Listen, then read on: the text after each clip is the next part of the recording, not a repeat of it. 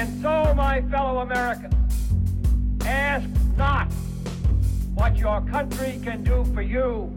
Ask what you can do for your country. In the councils of government, we must guard against the acquisition of unwarranted influence, whether sought or unsought, by the military-industrial complex. That we can, and so help us God, we will make America great again. What's up, guys? Welcome to another episode of the No Gimmicks Podcast. I'm your humble host, as always, Brady Leonard. Hopefully you guys are having a fantastic week. Just me today. I'm going to be doing some listener mail. I have some great questions over from the old Twitter machine, as always. Looking forward to that. Before I get to listener mail, guys, if you haven't already, please follow us on Twitter at No Gimmicks Pod. Please subscribe on iTunes, SoundCloud, Google Play, Spotify, wherever you get your podcasts. Make sure to subscribe, and if you are on iTunes, please take a few seconds to leave us a 5-star rating and a good review. I'd really appreciate that. And if you like the show and want to get involved, you can support us monthly over on Patreon, patreon.com/the No Gimmicks Podcast. All right, guys, before I get to listener mail, boy, oh boy, the January jobs numbers came in this morning, and whoo boy, they're bad. The quote-unquote experts predicted 200,000 new jobs, and the economy lost over 300,000 private sector jobs in the month of January. I mean, experts, man. I mean, these leftist economists were off by 500,000. I mean, I don't even know how they still have jobs. How are you off by hundreds of thousands every month, it seems? And look, I mean, the Biden economy is collapsing to kick off an election year. I mean, this is a disaster for Democrats. Unfortunately, it's also a disaster for the working class. Not good, folks. I mean, you see a contraction of over 300,000 jobs. Hard not to assume a serious recession is on the horizon. And I know we've talked about this before, but all Joe Biden had to do was not be insane, and the economy would have rebounded. I mean, the government artificially shut down the economy in 2020. Okay, they artificially laid off half the country. And Joe Biden takes over. I mean, he could have encouraged blue states to loosen restrictions.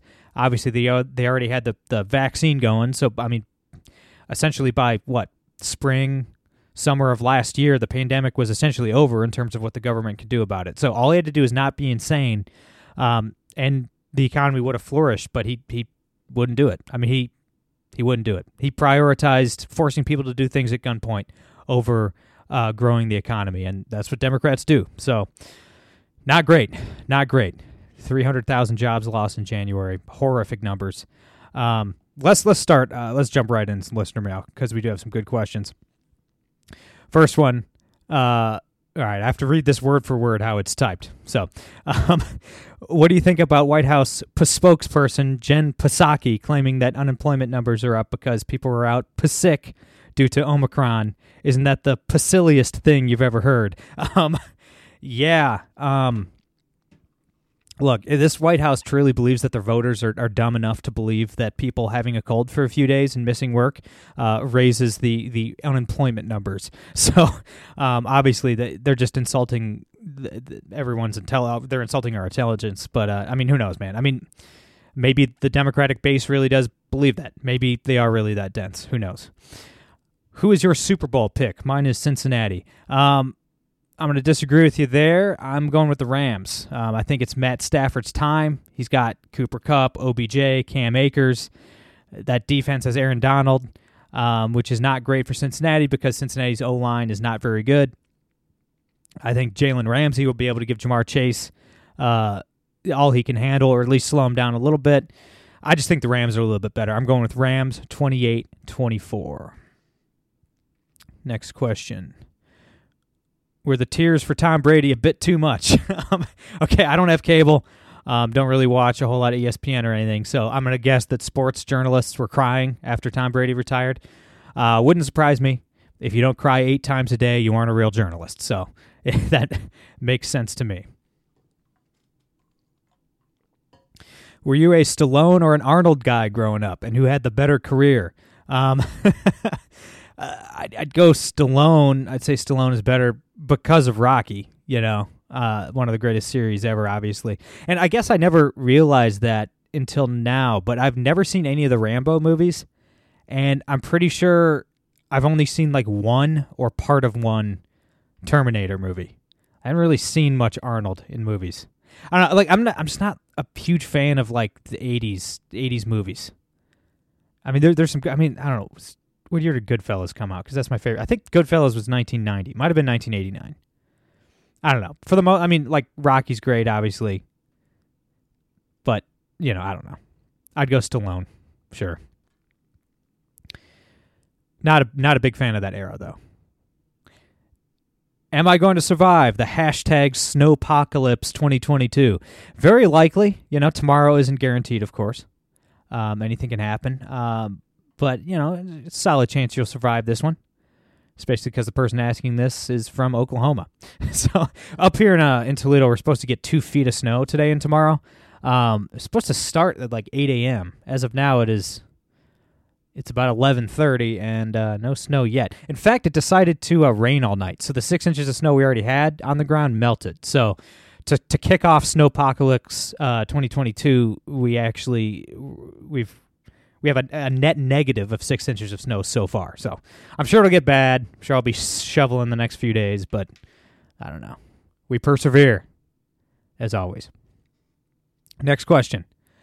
Are there any notable differences between Antifa, Black Lives Matter, Chinese Communists, Democrats, and Justin Trudeau? I'd say Justin Trudeau stands out on that list. It really just jumps off the page there because the rest of them could absolutely starch him in a fist fight. I'm talking like the 100-pound Antifa weaklings, the 5-foot-tall Chinese Communist Party officials, your average pink hair transgender Democrat. I mean, I'd honestly pick any of them in a street fight against the lamest, weirdest dictator of all time, Justin Trudeau. He had like an amateur boxing match like 10 years ago. Look it up. He's awful.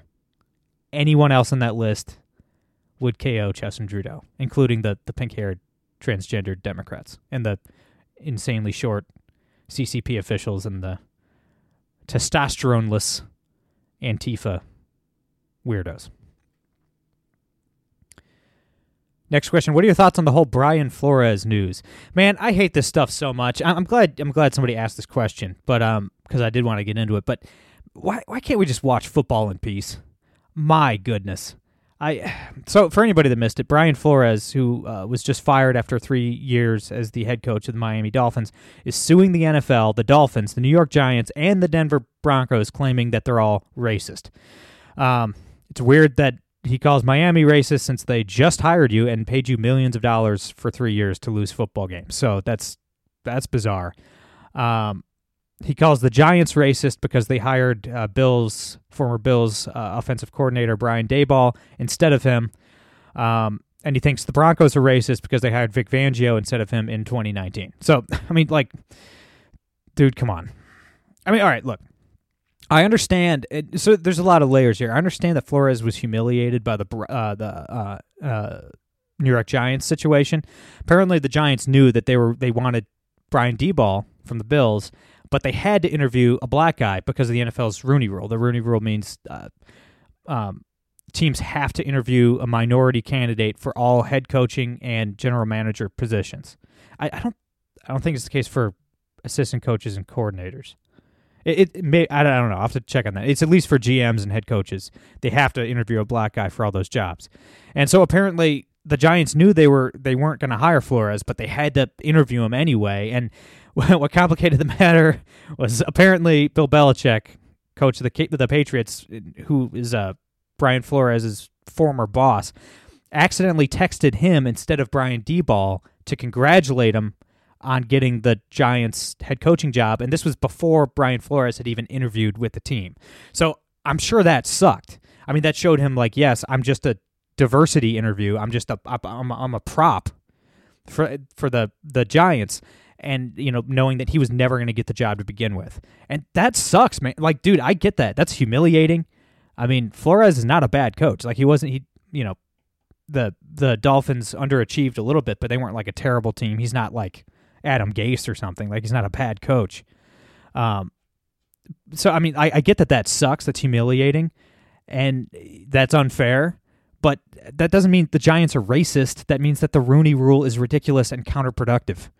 You know what I mean? Like, I mean, I agree. Like, I agree with people saying that there aren't enough black head coaches. Like, with the amount of black coaches and former players out there, there should be more than like a few black head coaches in the NFL. I mean, I think that's a fair criticism, but forcing teams to interview a token black guy for every position, it's like, that seems like we're moving backwards, guys. Like, doesn't that seem like much worse? That seems, I don't know. I mean, that does seem unfair to Brian Flores, but I mean, to accuse all these teams of racism and stuff like that, like, dude, come on, man.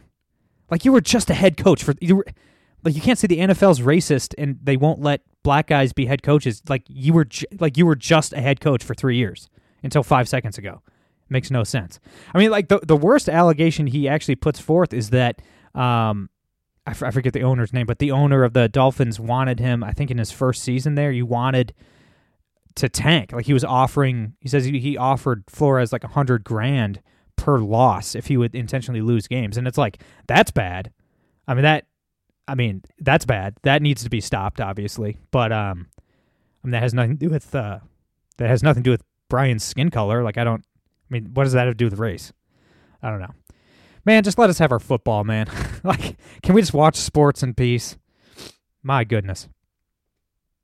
Next question. How many streaming services do you subscribe to? Well, me personally, or a combination of friends and family members who we all share passwords?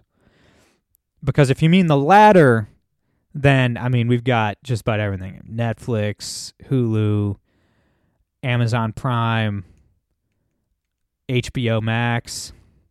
What else we got? I don't know, a bunch of other stuff. Whole bunch. I don't have cable, so we lean pretty. We got the Disney one too.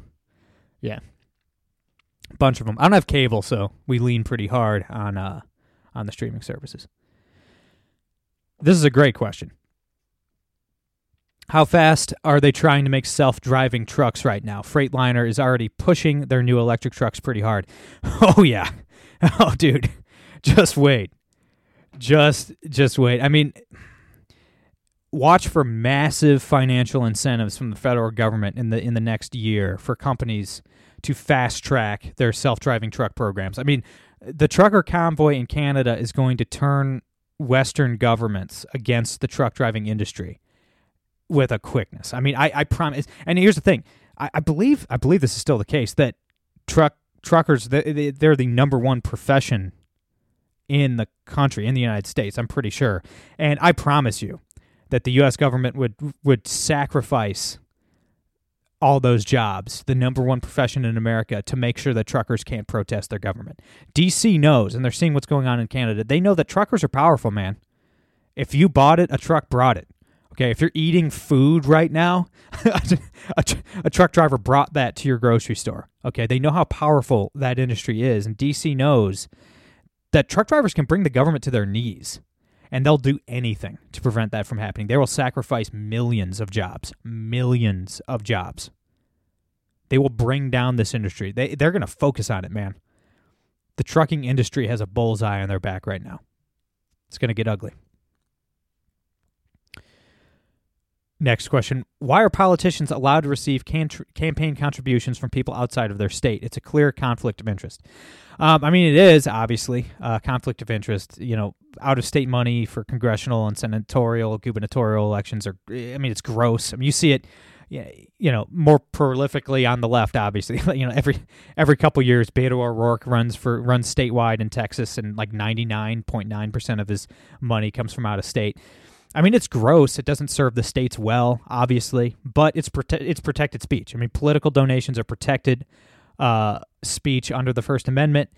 In fact, honestly, there's a better case to be made that all campaign finance laws are unconstitutional, to be quite honest. I mean, I don't know. I'm not saying that's good or bad. I'm not saying I like it, but I'm saying it is protected speech. So it's ugly, but it's legal.